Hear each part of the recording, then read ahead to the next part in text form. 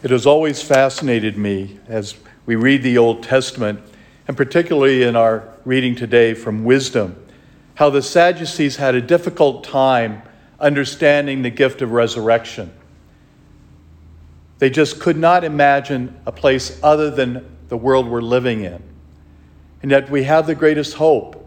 It's all through the Old Testament, with Elijah being taken up to heaven. All of these wonderful events showing us the power of God and the mercy of God.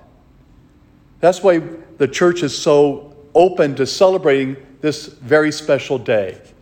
Not only the gift of the saints that we celebrated yesterday, but for all the souls, all those who have gone before us, marked with this incredible gift that God has bestowed upon them, allowing them to be called children of God.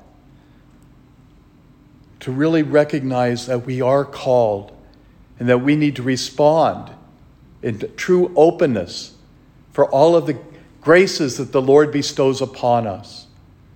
Even in the midst of any pandemic or any other obstacle that is placed before us, we know that God is ever present. He's always there for us.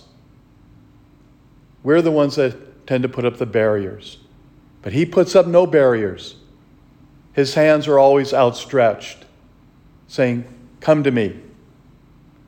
And we open ourselves to that gift. We're so freed from all of the temptations and the trials that lay before us.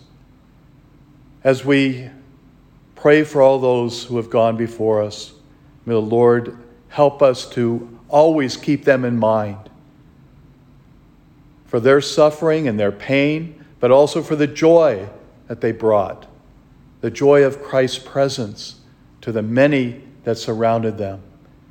We are all filled with that grace through our own baptism, our confirmation, the joy of this sacrament of